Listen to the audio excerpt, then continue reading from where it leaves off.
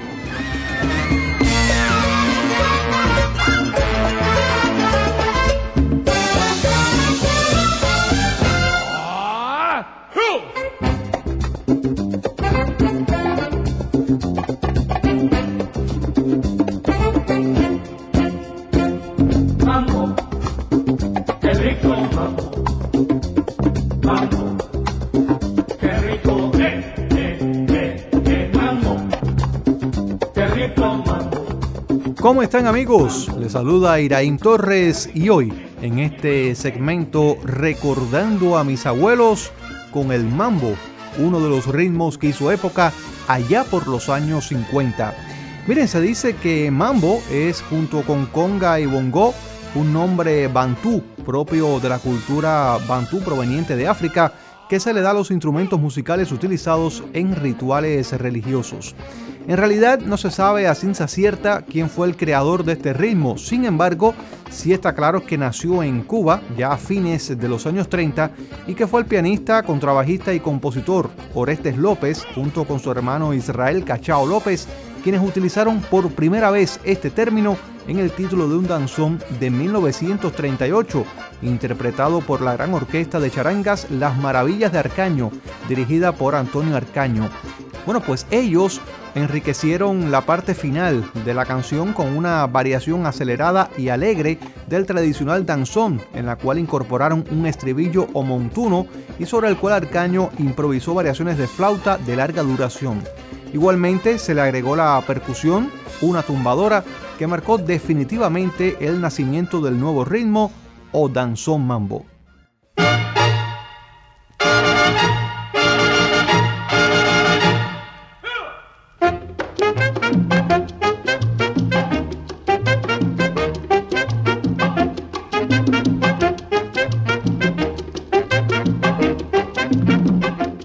Se considera que Dámaso Pérez Prado, quien nació en Matanzas el 11 de diciembre de 1916, fue el reinventor del mambo. Se dice que tomó la creación de los hermanos López, la mezcló con un poco de jazz y aceleró aún más el ritmo, haciéndolo más largo, estridente y bailable. Instrumentalmente, Dámaso Pérez Prado lo convirtió en una fusión muy original de trombones, trompetas, saxofones, tambores y piano.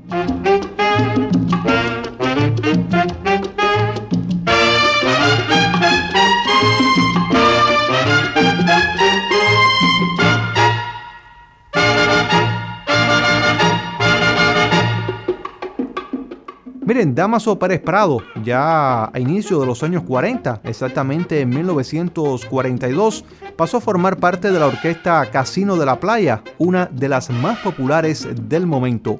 A fines de la década, y apoyado por la orquesta y algunos de sus amigos como Benny Moré y Kilo Mendive, llegó a México. Al poco tiempo formó su propia orquesta, la Jazz Band Latino, cuya música tenía influencia de las bandas de jazz y la percusión afrocubana que se plasmaron magistralmente en el mambo. 1, 2, 3, 4, 5, 6, 7, 8.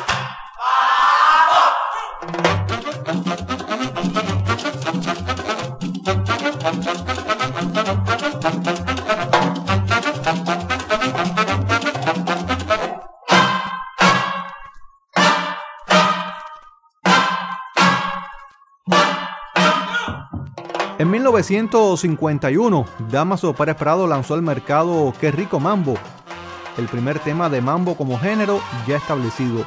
El éxito fue inmediato y en poco tiempo Pérez Prado se convirtió en un artista de fama mundial.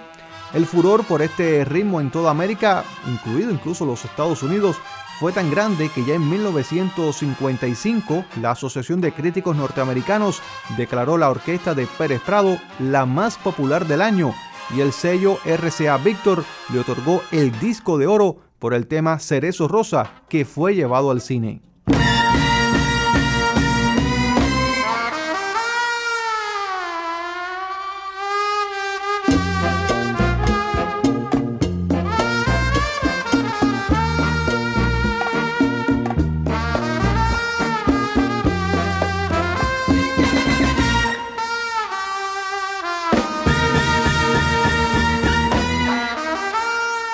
Pérez Prado, recordado actualmente como el rey del mambo, adquirió la nacionalidad mexicana en 1980 y pasó los últimos años de su vida en la tierra que lo vio alcanzar la fama.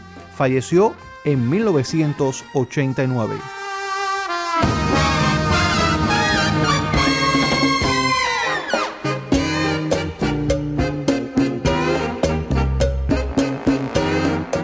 Hoy, en Recordando a mis abuelos con el mambo. me dijiste a mí que no te gustaba el mambo, y sin embargo te vi bailando aquello que dice así.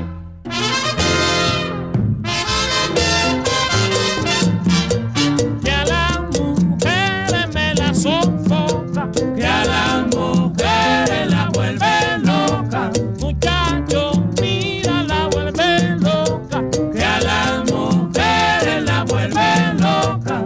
Mira, chamaca, que te provoca, que a las mujeres.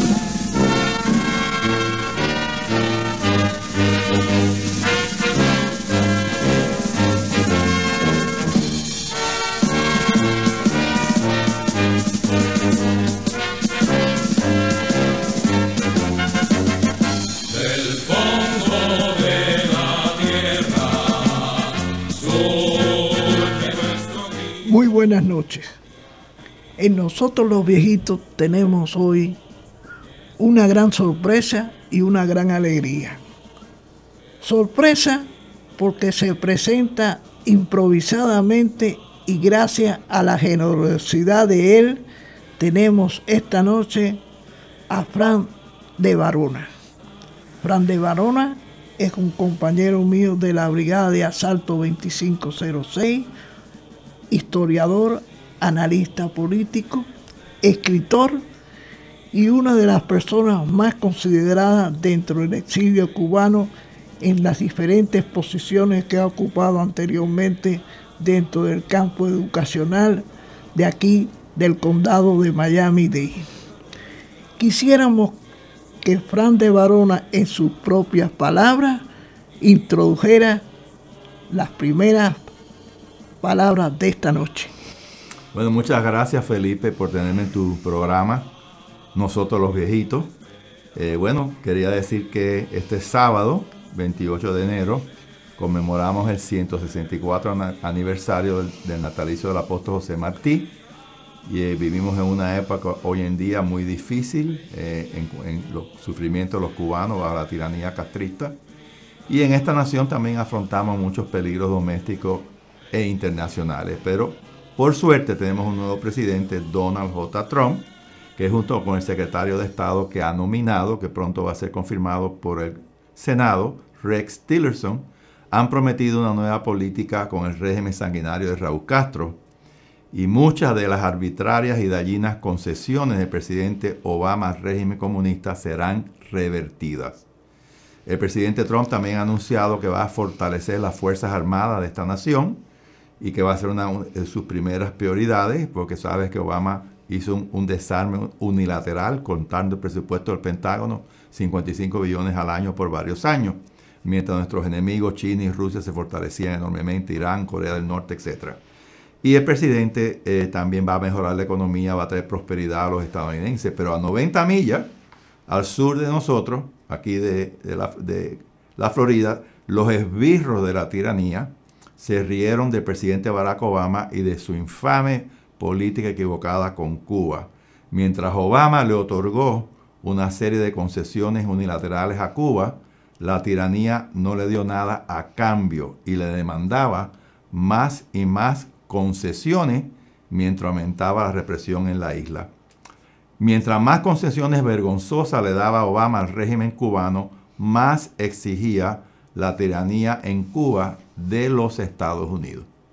Esto es increíble lo que ha ocurrido con este presidente anterior. Gracias a Dios tenemos un nuevo presidente que todo eso va a cambiar. Pero bueno, este natalicio de José Martí es un día para recordar y para pensar en el apóstol de Cuba, en sus pensamientos, en sus acciones de combate al servicio de la libertad de la patria. Y José Martí nunca morirá si lo recordamos con su enorme legado, leemos sus poesías, pensamientos y ensayos. También es un día para pensar en el futuro de Cuba y de esta nación, Estados Unidos, donde vivimos con nuestros hijos, nietos y bisnietos, que tiene un nuevo amanecer con el nuevo presidente que elegimos el 8 de noviembre de 1916 y, como sabemos, tomó posesión hace poco, el 20 de enero. Y hay que también recordar las inmensas dificultades, calumnias y fracasos que José Martí tuvo que enfrentar en su lucha por la libertad de nuestra patria, al igual que todos los mambises. Y nuestros patriotas lucharon dentro y fuera de Cuba, oye eso, de 1868 hasta 1998, casi 30 años, sin rendirse, y superaron todos los obstáculos que enfrentaron. Ellos no se desesperaron ni se deprimieron, todo lo contrario, mientras más tropiezos encontraron, más motivados estaban nuestros patriotas para luchar contra el yugo español. Y eso es muy importante para hoy, que en Cuba hay muchos opositores que los abusan, que los encarcelan, que le hacen horrores, y sin embargo ahí están todos los días. A las damas de blanco las escupen, las arrastran por el piso, le dan golpes, y al otro domingo salen otra vez, no solamente en La Habana, por toda Cuba. Cada vez hay más opositores dentro de la isla que ya no aguantan un día más del comunismo atroz que hay en Cuba, y eso nos llena de esperanza que Cuba tenga un futuro mejor. Frank, cuéntanos un poco de la historia de estudiante tú, porque yo tengo entendido que tú tienes una gran beta familiar sobre los temas militares. Cuéntanos. Sí, yo asistí a una academia naval que está en San Petersburgo, en la Florida, durante 3 años. Esta academia se llama Admiral Farragut Academy. Almirante Farragut es el primer almirante de la Marina de Guerra que le dieron 4 estrellas durante la Guerra Civil, y era un español. Era un hijo de Jorge Farragut que nació en Ciudadela Menorca. Así que yo estudié ahí todas las tácticas navales, historia naval, etc. Inclusive había que pasar un examen en la bahía de Tampa, donde yo manejé un PT boat por un tiempo. Había que parar el PT boat al lado de una boya flotante, tú sabes, all speed ahead, todas esas cosas que se hacían en la Marina de Guerra. Muchos de mis compañeros fueron a Nápoles y se graduaron. Uno de ellos fue a piloto en un portaavión, que me mantengo en contacto con él, un americano que vivía en Cuba también en aquella época. Y yo fui a la Bahía de Cochino. Yo me gradué en 1960, empecé a estudiar en Georgia Tech, y con mi hermano Jorge y yo, mi primo Osvaldo y otros primos más, como Yayo Barona, etc., nos inscribimos para invadir a Cuba. Pero bueno, y también tuve una tía mía, tía abuela, Mercedes Cubría, que en 1943, el año que yo nací, ella se enroló en lo que se llamaba The Women Army Corps, las WACs, y como segundo teniente, porque era graduada universitaria, peleó en la Segunda Guerra Mundial, trabajó para la Defense Intelligence Agency toda su vida, y en Londres durante la Segunda Guerra Mundial dirigía un equipo de 100 soldados que estaban en todo oyendo los mensajes de los nazis, revisando cosas. Cuando después se acabó la Segunda Guerra Mundial y empieza la Guerra de Corea, en junio de 1950 la destacan en Tokio y trabajaba directamente con Douglas MacArthur.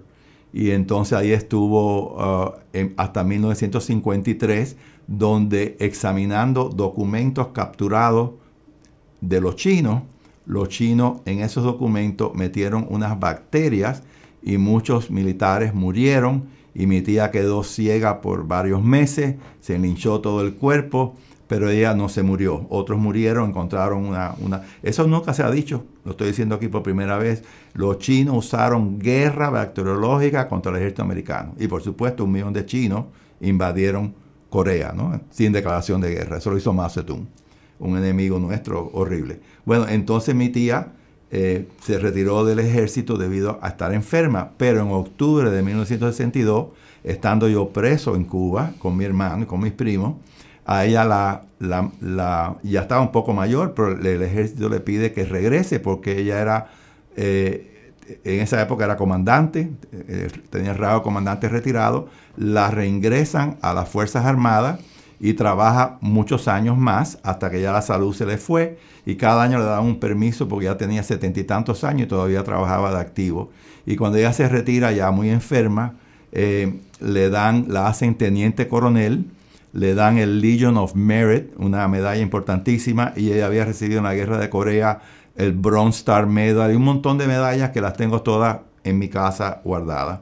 Y yo inclusive hice un libro de hispanos en los Estados Unidos y a ella la puse en la portada con 3 hispanos más. Y ahí en el libro hago una pequeña relato de su vida. Así que bueno, por ella tengo esa conexión con Estados Unidos, y por mis antepasados que pelearon todos contra España. Me fusilaron a mi bisabuelo y a 3 tíos abuelos que pelearon. Algunos llegaron a general de división en la Guerra de Independencia de Cuba. Y Benbeta fue teniente, ¿cómo se llama? Brigadier general. Lo fusilaron con un tío abuelo mío de 18 años en Santiago de Cuba. Venía en el vapor el Virginius. Y un asesino que había ahí, pues lo empezó a fusilar a todo el mundo. Murió mi tío, abuelo, y tengo las cartas que le escribió mi bisabuela antes que lo fusilaran. Nosotros los viejitos es una presentación de la gasolinera Sunshine del sur del estado de la Florida. ¿Por qué seguir escuchando este programa Los Viejitos? Bueno, por lo que ustedes oyen, porque este programa de Los Viejitos viene hacia los nuevos y los nuevos de ellos aprendemos y los nuevos con ellos nos inspiramos y los nuevos tenemos que seguirlos. Y este programa de nosotros los viejitos, aquí en el exilio, en el destierro que ha creado la dictadura, nos ayuda a ver las cosas como son desde un principio, porque los nuevos conocemos parte y nos falta la parte que ellos nos enseñan. Dentro de Cuba también nosotros los viejitos es para las nuevas generaciones que les falta esa experiencia y aprender todo al revés a lo que la dictadura les ha enseñado. Mi nombre, Sergio Jesús Sisto. A continuación, Para Meditar, con Raúl Escariz.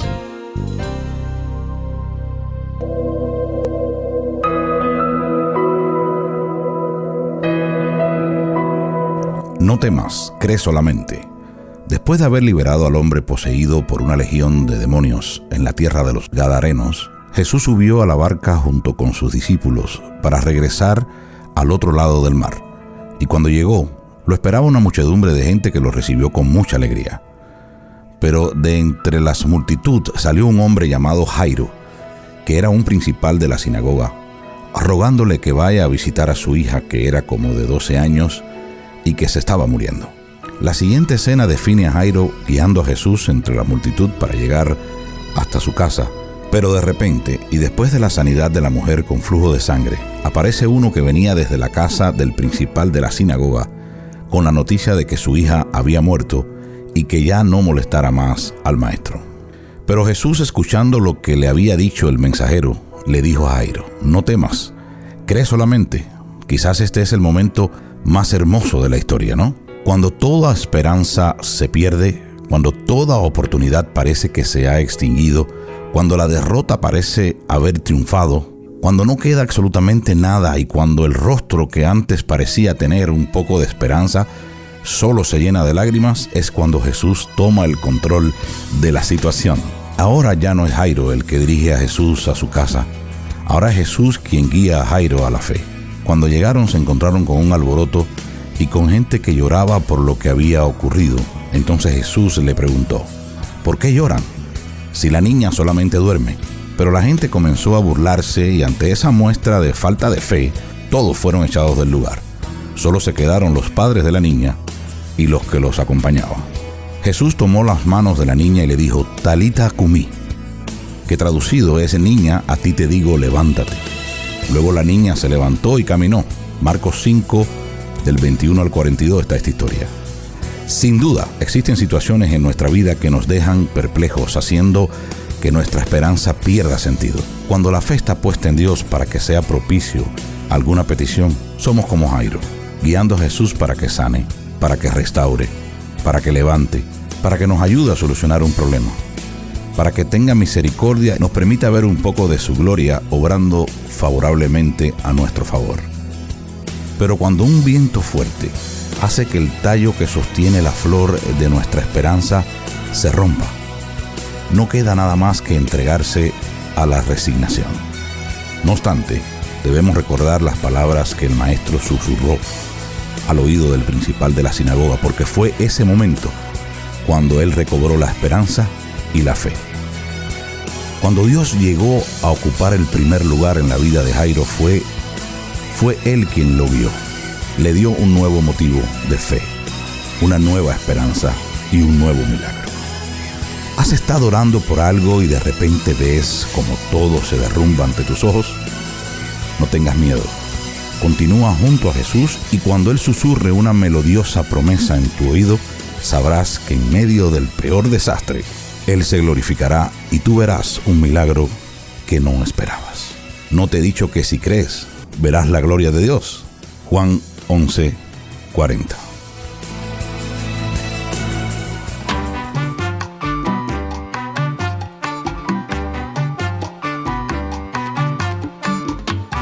Nosotros los Viejitos es un libreto original del Dr. Felipe J. Villaraus, abogado, escritor, periodista e historiador. Realizado en los estudios de Radio Vida 1080M en Miami. Producción de Iraín Torres. Voces: Raúl Escariz, Iraín Torres, Ingrid Lucía, Andrea Zubik y Felipe J. Villaraus Gallo. Diseño gráfico del CD, Vicente Blanco Capote. Gracias por escucharnos. Buenas noches.